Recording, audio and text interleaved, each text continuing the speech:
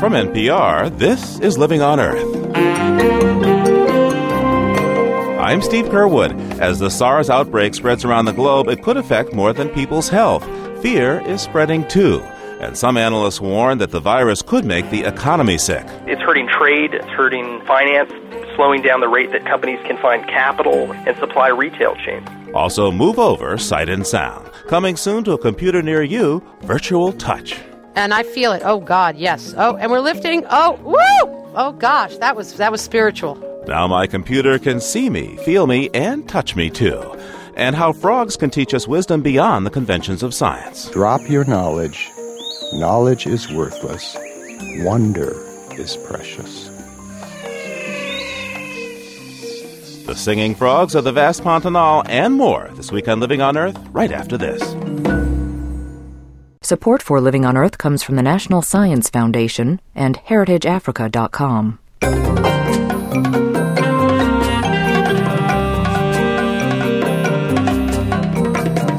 Welcome to Living on Earth. I'm Steve Curwood. It's no secret that there's less media coverage of the environment during wartime, but the environment doesn't go away, and neither do the groups who seek to protect it. So what do they do during a war? How does their role change, and should it change? Joining me to talk about the politics and perils of environmental activism in a time of war are Scott Stormer, Communications Director with the League of Conservation Voters, and Alan Madison, who directs media relations for the Sierra Club. Scott Stormer, let's start with the basics. What's the first thing you thought about or the first change you made when the fighting in Iraq began? We really tried to take an objective look at how the war was going to dominate the news cycle to sort of see how we were going to fit into it. So the first change that we made after that was to really make sure that we stopped a lot of our proactive communication that was going out, a lot of the releases or a lot of our outreach, our regular outreach to reporters and producers and members of the media about politics and things that were going on in the Hill simply because there wasn't going to be anybody there to listen. For some Americans, anything that's critical of the president right now might appear to be unpatriotic, even if it has nothing to do with the war. So how do you avoid this without simply yielding on environmental policies you don't agree with? Alan Madison? Well, we can't let the Bush administration run roughshod on the environment, and I think that people recognize that parts of the administration and the president himself are very, very consumed with the war, and that's as they should be. Other parts, people in the Department of the Interior or the Environmental Protection Agency, are continuing with business as usual in trying to weaken some of the clean air standards we rely on and trying to continue with their efforts to drill some of America's most beautiful places. And that's where we're focusing our efforts, making sure that when the public is distracted, the administration can't go ahead and do some of the things that they wouldn't be able to do if the light of day were shown on them. What about taking a position on this war? Your two groups have taken different approaches to this question. Scott Stormer at the League of Conservation Voters, I understand you've chosen not to issue any sort of statement about the war, and I understand that you issued a memo about this to your staff. What was the reason you gave for this? I believed, and many of my colleagues at LCV believed, that in all cases, the first question we must ask ourselves, whenever we engage in a public issue, is does it make sense for us and our mission to engage? Does what we have to say add something to the debate, something new, something relevant? And we did not believe that a conflict in Iraq at this point really warranted that kind of activity. And Alan Madison, the Sierra Club has taken a position on the war. Your website says that the Sierra Club is opposed to action without United Nations support. Why is the Sierra Club opposed, and why did you decide to make such a statement? Well, the Sierra Club's a small d grassroots democracy, and we come up with our positions based on what our members want. So the position that we took was sort of twofold. One, disarm Iraq of any weapons of mass destruction using the UN inspectors process. And two, let's really implement a strong policy of energy conservation here in the U.S. through renewable technologies, renewable power, and things like higher fuel efficiency standards. And it's been received very well. Some people thought our position was too strong. Some people thought our position was too weak. Some people thought we shouldn't have taken a position at all. But the overwhelming consensus as we surveyed thousands of our members was, yeah, we need to take a position because this is really important and because of the environmental consequences of war. it makes a lot of sense for groups like the Sierra Club or Friends of the Earth, who are large membership organizations. Whereas LCV, we do have a lot of members. Our issue, we're focused on the issues that matter come Election Day, which is quite a long way to go until then. But there are other groups in the environmental community, like the Natural Resources Defense Council and the U.S. Public Interest Research Groups, that also haven't taken positions. I'm wondering what sort of change we're seeing here in the environmental movement. I mean, historically, environmental groups have been opposed to nuclear weapons, of course, and various chemical weapons and defoliants, for instance. But it's been less common in history for groups like the Sierra Club to announce their opposition to war in its entirety. To what degree do you think this stand marks really a change in the environmental movement? Well, over the past 30, 40 years, there have been a whole bunch of different positions. In fact, I just read earlier today a fascinating editorial that was written in 1940 by the head of the Isaac Walton League, which is a group of hunters and anglers who are also conservationists. And way back in 1940, they were saying that as we go to war, anticipating World War II, there are ways to build our airplanes without chopping down every forest. There are ways to mine the minerals that we need for guns and for ammunition without despoiling all of our streams. There are ways to grow the crops we need for our troops without creating another Dust Bowl, because that was very much on their minds in 1940. So clearly, going back even before World War II, there were conservation groups speaking out against despoiling the environment in the name of war. But in this case, you have environmental groups speaking against the war itself. Absolutely, and I think that's part of a natural progression, perhaps. And frankly, Steve, I think it's a very patriotic thing. I think Teddy Roosevelt said that the second most important thing that you can do to serve your country's interests, other than putting on a uniform, is to protect the environment. I think that what you're seeing a lot in the environmental community nowadays is a recognition that we live in a global environment, that we can't just focus on the things that happen within our own country because they have global impacts, whether it's from global warming or whether it's from clean air, whether it's from safe water. So I think it's an interesting recognition of that. Let me ask you this, Alan. Most polls right now show a majority of Americans in support of the war in Iraq. How concerned are you that the Sierra Club will alienate itself by opposing the war? I don't think that's really a concern. I think that one thing that probably surprised the administration is, as they're also looking at the same numbers you mentioned, Steve, they're holding a whole series of hearings on their plan to allow power plants to pollute more. They held them in places like Dallas and Salt Lake City, in Michigan, Albany, New York. And the turnout that the Sierra Club saw at these events was in the hundreds at each one, to say we want clean air. And we don't need to sacrifice our clean air because of anything else going on in the world. This is an important value. And both the Sierra Club activists and others from the community who showed up greatly outnumbered those from the power plant industry and the refineries who showed up on behalf of the Bush administration's plans. But I think what you are saying, that's really a practical impact of the war, is that coverage of those Sierra Club members showing up at those events, coverage of what this administration is continuing to do to undermine our clean air laws and our safe water laws, those kind of things aren't making it into the newspaper. Those kind of things aren't making it into the evening news, if only because the people who would usually cover those issues are now assigned to the 1st Infantry Division. Scott, the League of Conservation Voters rates lawmakers based on their environmental record. How could you see this war affecting someone's environmental rating?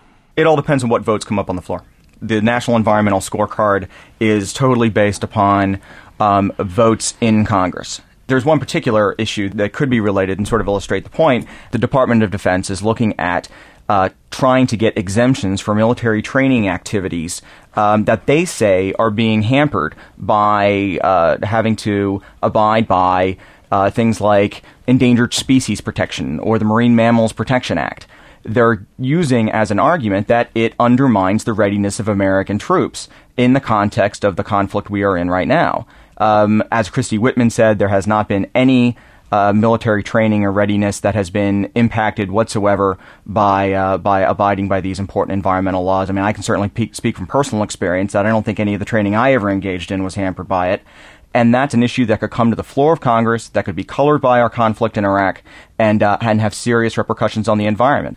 One last question for both of you, and Alan, perhaps you'd answer first. You know, whether the media is covering it or not, environmental policy obviously is still very much in play there on Capitol Hill and at the agencies and the administration. Can you give me a quick rundown of the issues you see as most important right now, issues that aren't getting much coverage in the mainstream press?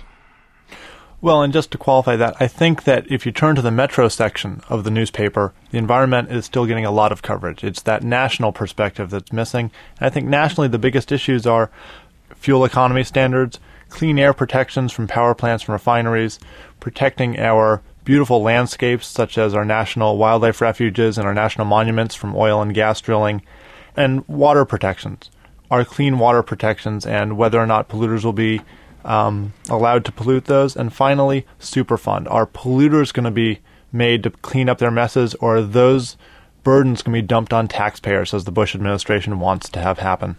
Scott? I think that the main issue that is not getting covered, that should get covered, is what the presidential candidates are saying about it. I think that the single best thing that we can do in order to protect the environment is to make sure we elect a pro-environment president in November of 2004. We certainly don't have one right now. And I think all of those issues that Alan talked about, whether it's Superfund or clean air or some of the other issues, are ones that are going to be addressed by the presidential candidates and is probably going to end up being what we firmly believe are at the top of the vulnerabilities of President Bush as he runs for re-election. Scott Stormer is Communications Director with the League of Conservation Voters, and Alan Madison directs media relations for the Sierra Club. Gentlemen, thank you so much for taking this time with me today. Thank you, Steve.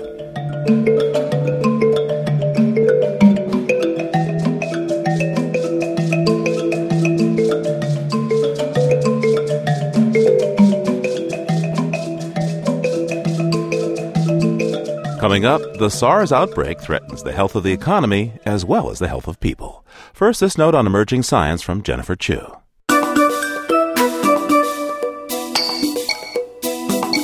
Discoveries in the lab are usually the result of months of carefully designed, meticulously controlled experiments. But a recent discovery at Case Western Reserve University was actually the result of a lab accident. Researchers had been studying the causes of chromosome mutations in rats. These mutations happen when too many or too few chromosomes are created during cell division. In humans, these abnormalities have been shown to cause spontaneous miscarriages and birth defects, including Down syndrome. In this experiment, scientists were stumped by a sudden 8-fold spike in chromosome abnormalities in what was supposed to be the normal control group of rats. The researchers eventually discovered that a worker had used a harsh alkaline detergent to wipe down the rats' plastic cages. This caused the cage bars to deteriorate and release a chemical in the plastics called bisphenol A, or BPA. The detergent also corroded the spray bottle, which in turn leached BPA into the water, exposing the rats to even more of the chemical. Researchers thought this might be a clue as to why the normal rats had so many chromosome abnormalities. To find out, they exposed rats to low levels of BPA, and sure enough, that caused similar abnormalities, confirming that the contaminant was the culprit in the chromosome mutation spike. BPA is a chemical used to manufacture some types of plastics. It can be found in plastic resins, flame retardants, nail polish, and adhesives, to name just a few uses. The researchers have not studied BPA's effect on human health, but say that mutations caused by such a brief exposure to the chemical are cause for concern and further study. That's this week's Note on Emerging Science. I'm Jennifer Chu. And you're listening to Living on Earth. Welcome back to Living on Earth. I'm Steve Kerwood. And here is Theodore Roosevelt IV on one of the memorable achievements of his great-grandfather, the 26th President of the United States. Who knows of anything as grand as the National Wildlife Refuge system that began as humbly? A dollop of mud, a few spent shotgun shells, and a few feathers. 100 years ago, birds were killed by the millions to furnish feathers for women's hats. Among the hardest hit were the shorebirds of Florida, including brown pelicans.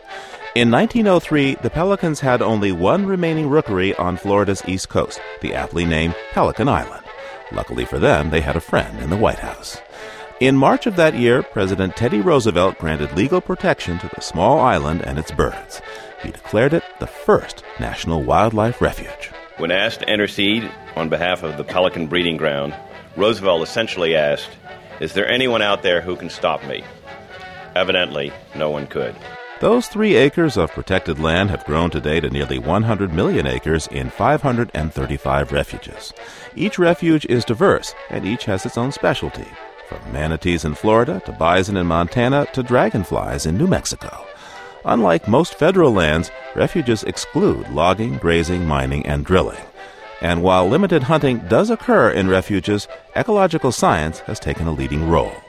Conservation work today includes wetland protections, prescribed burning, control of invasive species, and the reintroduction of native plants. And for this week, that's the Living on Earth Almanac.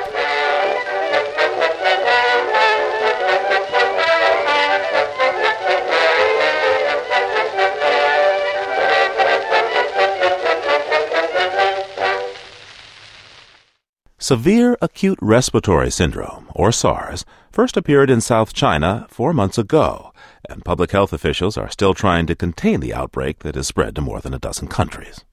The World Health Organization has issued an alert advising against all but essential travel to the disease hotspots in Asia. Meanwhile, quarantines are becoming commonplace, as are face masks to lower the risk of exposure to SARS. But many workers are simply staying home. One of them is Matt Pottinger, who is a reporter based in Hong Kong for the Wall Street Journal. Matt, as I understand it, your boss has told you to keep out of the office. Is that right? It's pretty much true. We've Wall Street Journal is doing what a lot of companies here are now doing, asking staff to work from home if they can, simply as really a preemptive measure in case someone gets sick in the office. If that were to happen at the paper, we're worried that we'd be put under some kind of a government-imposed quarantine, and that would make it a lot more difficult for us to actually publish the Asian edition. Now, as I understand it, so far more than a dozen people in Hong Kong have died from SARS, and hundreds more have come down with the disease. But as I understand it, more than a third of these cases come from one apartment complex. Can you tell us about the Amoy Gardens and how it came to be the epicenter for Hong Kong for this disease? The doctors think now is that it probably had something to do with the sewage system. Hong Kong, most of the water and sewage pipes are actually run down the outsides of buildings. What some of the doctors are speculating now is that one patient who was very ill then infected the sewage system. So it's possible that there was a leak running down some of these pipes, and that droplets were actually blown in to the windows and homes of people running down that one side of the building. Now, how are the Hong Kong authorities dealing with these people, and how would you characterize the cooperation that they're getting? Well, it's been tough. On the day that a quarantine or an isolation order was delivered to that building, people already knew it was coming, and a lot of people scattered. So the police have had quite a job trying to track down those people. But they have since moved most of the residents in that block to a couple of camps, really sort of holiday resorts around the city where there is less of a risk of infection from the environment. What territory-wide measures has the government there taken to attempt to halt the spread of this disease? The government has had guidelines on hygiene. Above all, asking people, even above wearing masks, they've really suggested washing hands religiously, using liquid soap, not touching your face.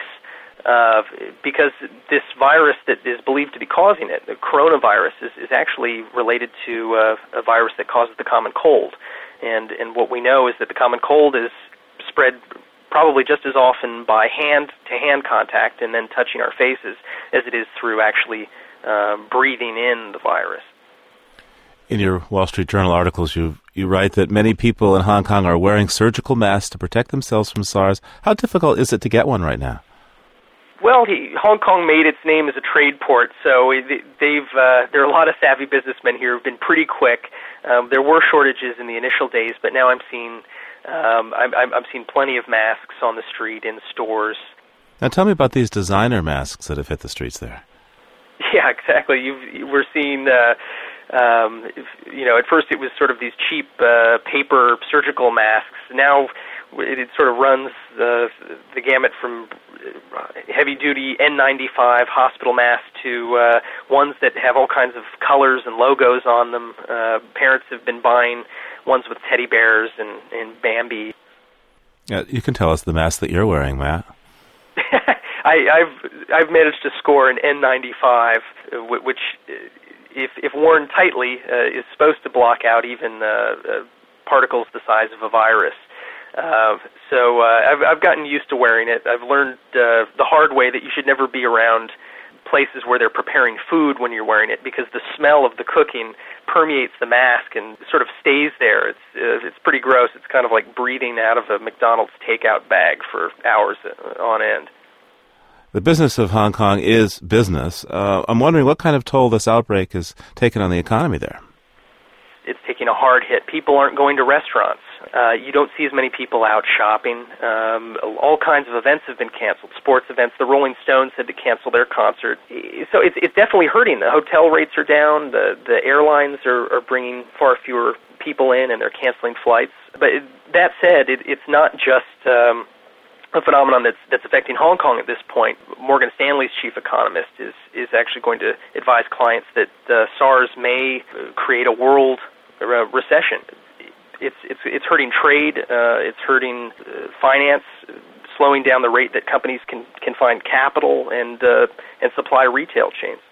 Matt, what other precautions other than wearing a mask and working from home are you taking? Really, just paying extra close attention to washing my hands. If my contact lenses start to dry out, I have to resist the urge to reach up and adjust it. I've got to go scrub my hands first. I'm taking taxi cabs instead of the subway. And something I've seen a lot of people doing now is avoid shaking hands. People are now instead sort of nodding their heads. It's kind of an abbreviated bow as a way of greeting people. Matt Pottinger is a Wall Street Journal reporter in Hong Kong. Thanks for joining us today. Thank you. And if you'd like to hear a longer version of this interview, please go to our website at loe.org. That's loe.org.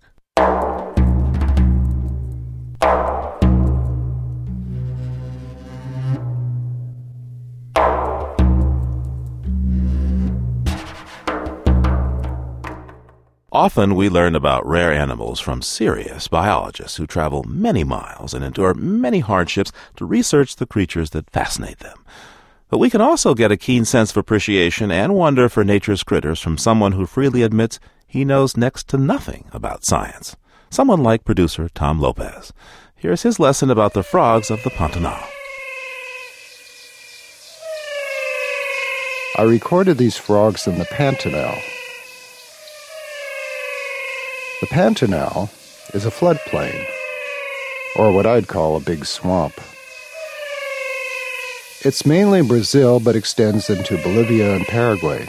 They claim it's about 230,000 square kilometers. That's almost 5 times the size of Costa Rica. There's a lot of wildlife, especially at night, as you can hear. They sound like something from the planet Venus. I call them the singing frogs of the Pantanal. I think they're frogs. They could be toads. Let me play you something else. They're what's known as your common garden toad. You'd never expect something with so many warts could sing like this. And listen to the way they all get together into these toad choruses, all twirling away.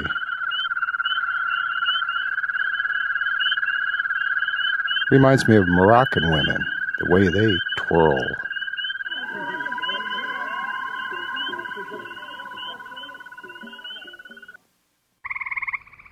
We also have tree toads. They're tiny little green things about the size of your thumb. Amazing voices these little fellows have. You can tell it's a tree toad because you'll hear them up in the air above your head twirling in some tree. Meanwhile, back in the Pantanal, like I said, I don't know if these are frogs or if they're toads, but I'll tell you a story. There was a holy man. This is a true story, by the way, and it's a contemporary story. This contemporary holy man enjoyed going for walks in the woods, preferably alone. But living nearby was a university professor who loved to join the holy man on his walks. And as they walked along, the professor would name everything. That tree belongs to whatever species, and that plant is such and such. That bush over there is so-and-so. That bird that just flew by is a whatever. The professor was a very informed man. So finally the holy man said something that the professor never could quite get. The holy man said, "Drop your knowledge. Knowledge is worthless. Wonder is precious."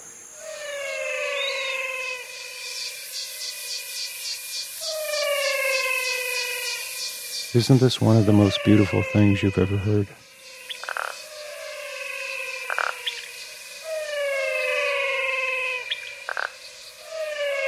But still, I wonder, is it a frog or is it a toad?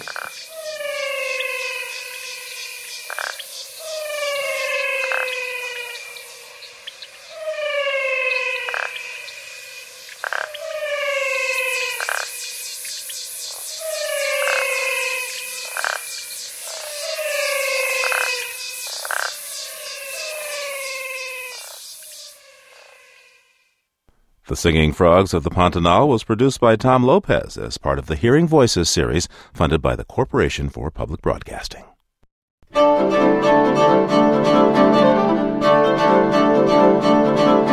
When I went to South Africa, I knew that only Brazil and Indonesia had more biological diversity. Still, it was startling to see lions, rhinos, and hippos on the grasslands and then in the same country see dolphins in the ocean. One morning I was walking on a series of sandy beaches tucked below the mountains of the Western Cape when I came across maybe a dozen dolphins playing. 4 of the dolphins broke away and swam along in the direction I was headed. Close to shore in the distance I saw a big dark rock which kept submerging under the waves. Eventually I realized it was a humpback whale, which the dolphins started to play with. I'd never seen a whale so close to shore. I'd also never seen a whale being called out to the playground. But the whale then followed the dolphins back down along the beach to their pod, where they all seemed to have a great time dancing over the waves. The next morning, I read in the paper that 100 people had left one of the beaches nearby to go and swim with the dolphins. Now, I want to go back so I can swim with them too. Thanks to Heritage Africa, you too perhaps can frolic with dolphins. Living on Earth is giving away a 15-day trip for 2 on the ultimate African safari, with visits to several of Africa's most impressive wildlife enclaves, including Kruger, the Serengeti, and the Cape of Good Hope. Please go to our website, LOE.org, for more details about how to win this 15-day trip to see some of Africa's most spectacular sights. That's LOE.org. Funding for Living on Earth comes from the World Media Foundation. Major contributors include the Ford Foundation for reporting on U.S. environment and development issues and the Richard and Rhoda Goldman Fund. Support also comes from NPR member stations and the Noyce Foundation, dedicated to improving math and science instruction from kindergarten through grade 12, and Bob Williams and Meg Caldwell, honoring NPR's coverage of environmental and natural resource issues, and in support of the NPR President's Council. Communities across the nation are scrambling to remove arsenic from drinking water before a federal deadline in 2006. Arsenic is a naturally occurring heavy metal known to cause cancer. Now California is considering an arsenic standard even tougher than the federal rule, leaving many communities there wondering if they can afford this level of protection. Tamara Keith reports. The Central California town of Tranquility has never had to treat its drinking water with anything more than an occasional shot of chlorine. The machinery of Tranquility's entire water system fits on a piece of land smaller than most master bedrooms.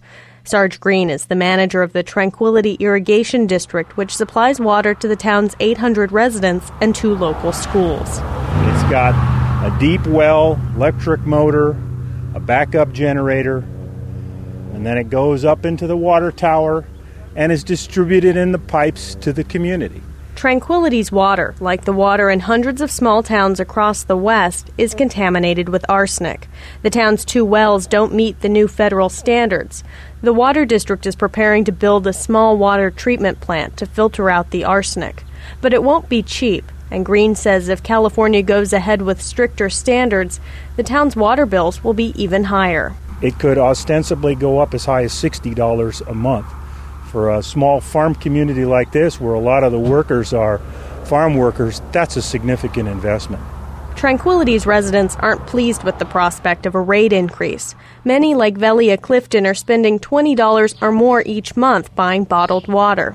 She says it's not worth the expense to remove the arsenic. I think they shouldn't even worry about taking it out because nobody drinks the water anyway. Everybody just uses it for irrigating their lawns and washing their dishes and taking a bath, and it'd be stupid and senseless. But her neighbor, Mark Satram, says he's willing to pay for tap water he feels safe drinking. I'd love to be able to just open up the tap and be able to drink it. You know? Should be able to. That's the message being pushed by the Natural Resources Defense Council, a nonprofit environmental group that lobbied for the new federal arsenic standards and is now advocating for more stringent standards in California. Staff attorney Adriana Quintero. It's definitely worth it because the costs to public health are extremely high.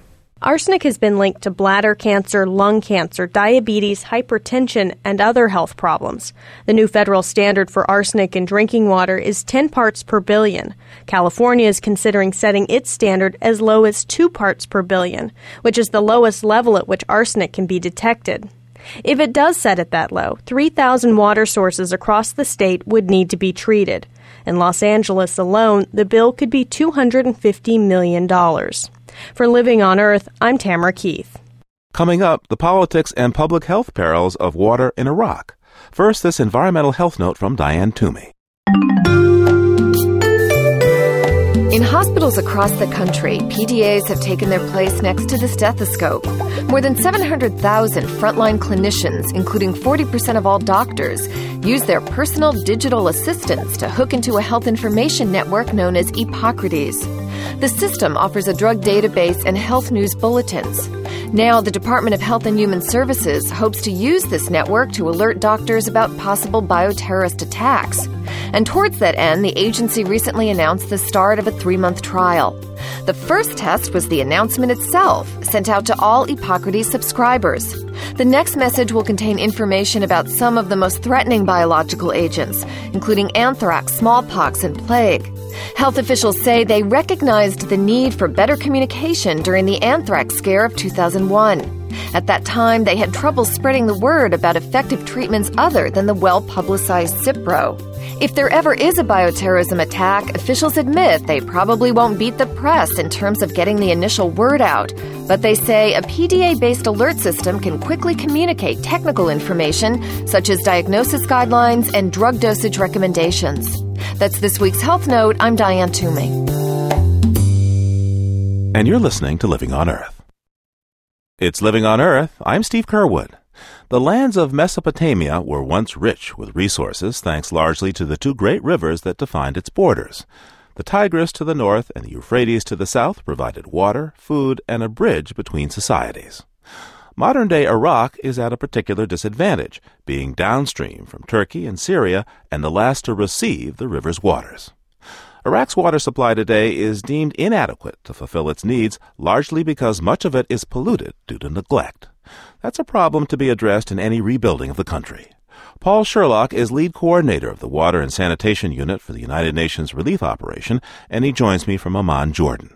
Also with us is Tony Allen, a professor at King's College and director of the Water Issues Research Group in London. Professor Allen, let's start with you first. Can you trace the path of the Tigris and Euphrates rivers for us? What's the landscape they pass through before they empty into the Persian Gulf? Well, the Euphrates rises in Turkey, as does the Tigris, but the Tigris receives significant water from Iran. This area of the Middle East, by the standards of the Middle East, is quite well watered.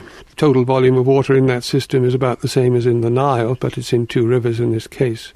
The problem with the water, or with the landscape, is that in the south, in Mesopotamia, where there have been thousands of years of civilization, the land is not very good. It's very saline. saline, and combining water with it does not work the miracles that it does in other parts of the Middle East, such as Egypt. So we have a history of many civilizations, and some archaeologists argue that these city-states of the past ran out of resources because they could not manage the land effectively because it eventually became too saline. So tell me, today water is really central for Turkey, Syria, and Iraq in this watershed.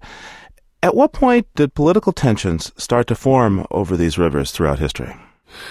There was no shortage of water until the late part of the century, let's say until about 1970, mainly because Turkey had not thought to develop its water in the upper part of the basin until the 60s. Plans made then they built a big dam in the 1970s, and another in the 80s, and another in the 90s. The point at which they built those dams, of course, on the Euphrates, they interfered with the flow of that river. And they will eventually, and have done already through the filling of the dams, halved roughly the flow of the Euphrates as it leaves Turkey. And that means that there's been a dramatic reduction in flow into Syria, which has then to share the water further down with Iraq. Paul Sherlock, I want to turn to you now. You're based in Amman, Jordan, and waiting to go into Iraq with humanitarian aid. You were recently able to assess the water quality and systems in the country. Can you describe the water system, the fresh water system for people as it exists today, as well as the irrigation? What kind of shape is it in? I think to look at it today, you've got to look at it what it was like 12 years ago. 12 years ago, this country is not short of water, and because it was an oil-based economy, it developed 15 or 20 years ago a fairly sophisticated system. And the statistics 12 years ago was that about over 95% of the urban population and 75% of the rural population had piped treated water into their homes. Today, because of the war 10 years ago and because of the sanctions, that percentage in the urban side has dropped to about 92%, 91%, and in the rural areas down to about 40%. The quality of that water, despite the fact that it's, in most cases, it's gone through a treatment plant, the quality is fairly low. Now, this is a country which has 218 conventional type water plants, and it has over 1,200 what they call compact units, which means that the compact unit, which is a small mini water treatment plant, is actually in most villages.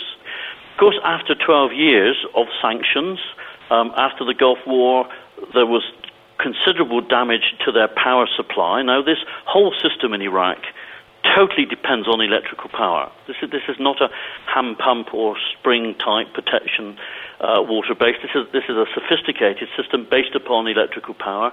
After the last Gulf War, they were never able to put back the power requirements in place, and for the last 12 years they've been running about a third deficit on power. With things deteriorated in Iraq, we hear that there's now more raw sewage, other forms of pollution in the water, and that with some of the troops massing along the Tigris River and firing artillery rounds, the military activity can't be helping water quality. What do you hear about how the present war is affecting water quality and infrastructure? Well, I mean, the biggest concern of the things which are actually happening right now in Basra and in Baghdad, Nasiriyah, and other large cities, of course, this supply runs off of power. If the power goes down, then these systems will stop. People will then be forced to go to the rivers to take water for their drinking. And that's when we feel that health-wise there's going to be a major, major problem. How has water quality affected human health during the sanctions and now during this war? It's very, very difficult to put a figure on it. What we do know is that from experience of the world, that that water is the key to life. It's also the key to death, because water is the transmission mechanism that carries a large proportion of infectious disease. Therefore, at the moment we do know that the water quality is extremely bad. And if after this crisis we don't arrest that situation and get the water back together very quickly, there is a real risk of some very, very serious outbreaks of infectious disease. Where are people getting drinking water now? Well, They're getting drinking water still in Baghdad from a system which is still operating. In most of the cities, the systems are still operating. In places like Basra, it's down to about 40%. But there, the UN and to a degree the ICRC have partially repaired the systems in Basra. Tony Allen, let me turn again to you. To what extent has the need for water played into the shifting alliances among Turkey, Syria, and Iraq? Well, not easy to predict, but Turkey has a deep interest in the water. It wants to use more of it. It has made some sort of arrangement with the downstream states, which are contended by those downstream states, to provide secure water on the Euphrates, much less than it used to be, but secure water. So Turkey is in the strong position. It's the upstream state. At this point in history, it is the hegemon. It has the strongest military forces as well as the strong geographic position. But it's very interesting, just going back to the last Gulf crisis, Turkey was encouraged by international bodies, or not international agencies, but certainly by those interested in intimidating Iraq, that they should interfere with the flow of the Euphrates, which they could have done to some extent, but they were very adamant that they wouldn't. So this indicates that Turkey, which has been very bullish in terms of developing the water and reducing the flow, recognizes that there are a long future ahead, which Turkey is going to be relating to whatever political entities are to the south, and Syria and Iraq are certainly going to be amongst them. It's more important to play fair by them than even comply with what the United States would like to happen. Tony Allen is a professor at King's College and director of the Water Issues Research Group in London. Thank you, sir. Thank you. And Paul Sherlock is lead coordinator of water and sanitation for the United Nations Relief Operation and also works for Oxfam International. Thank you, sir. Thank you.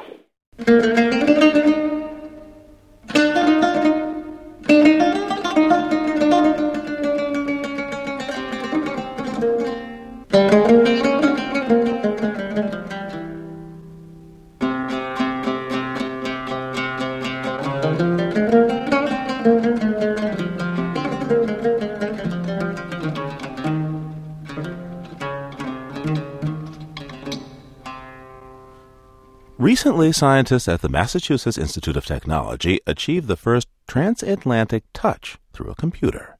Actually, it took two computers, one in London and one in Cambridge, Massachusetts. Scientists on both sides of the terminals were able to feel each other using new technology called haptic interfacing.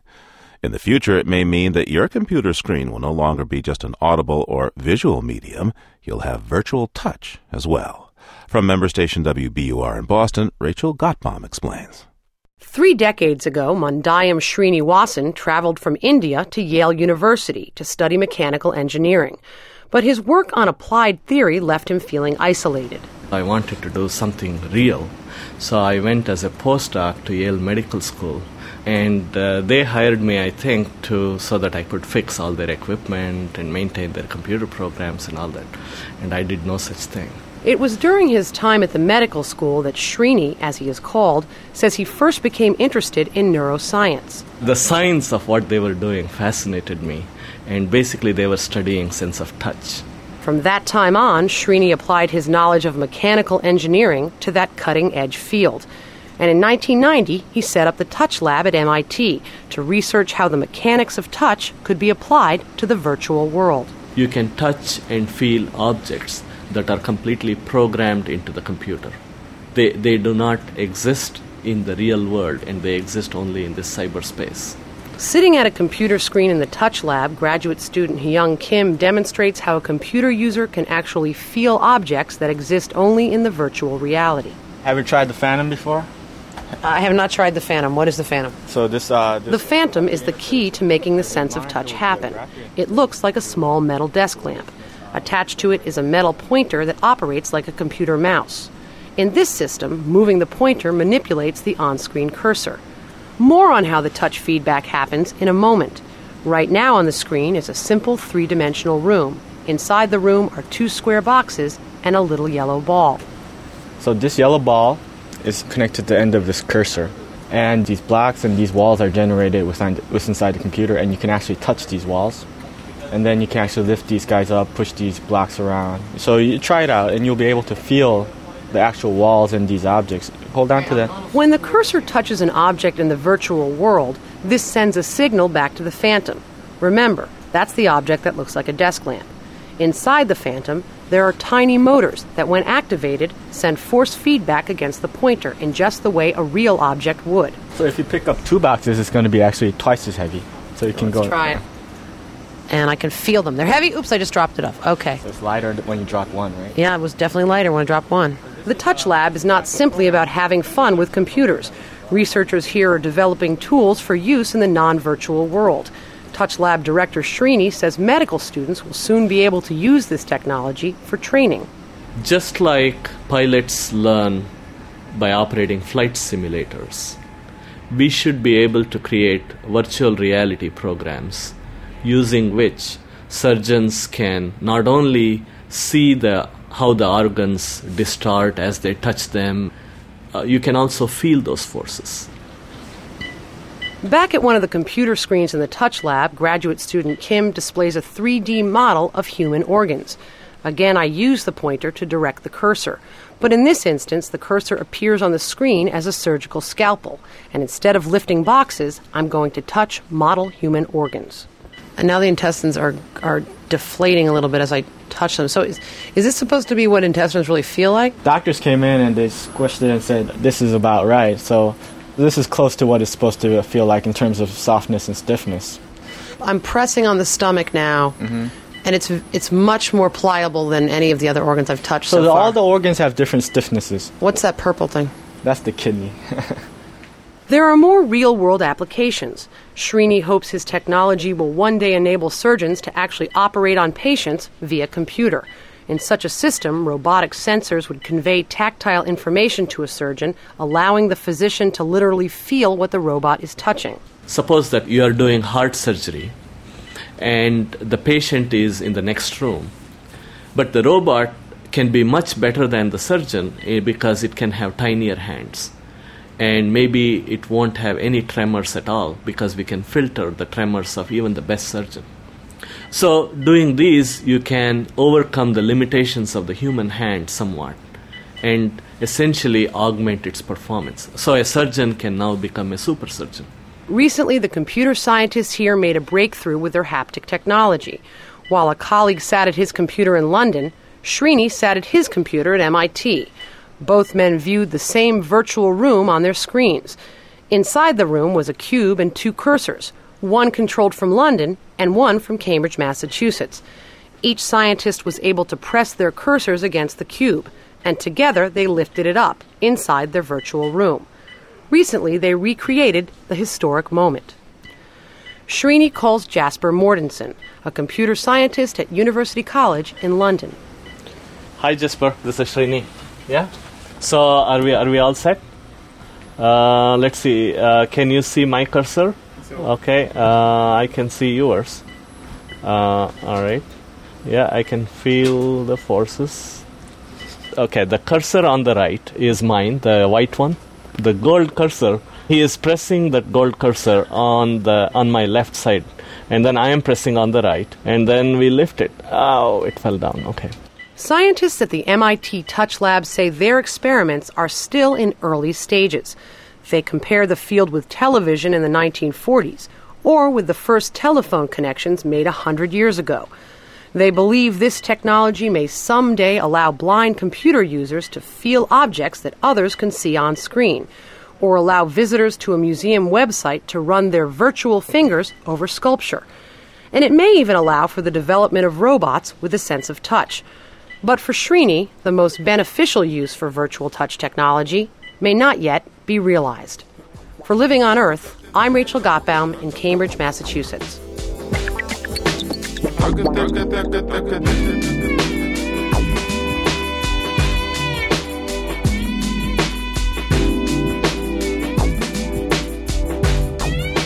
And for this week, that's Living on Earth. Next week, the story of 2 Native American sisters who are locked in a battle with the federal government over what's to become of their tribal grazing lands in Nevada. I'm not going to get a grazing permit from the Bureau of Land Management because this is not their land. This is Western Shoshone land. And it's not overgrazing issue, it's not horse issue, it's a land issue. Roundup and Resistance next week on Living on Earth. And remember that between now and then you can hear us anytime and get the stories behind the news by going to LOE.org. And while you're there, you can also get a chance to win a safari for 2 to Africa. That's LOE.org.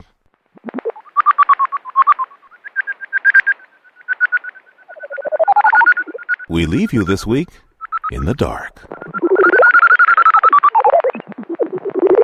From caves in Switzerland and France, these are bats, recorded by Michel Baratude for his CD, The Inaudible World.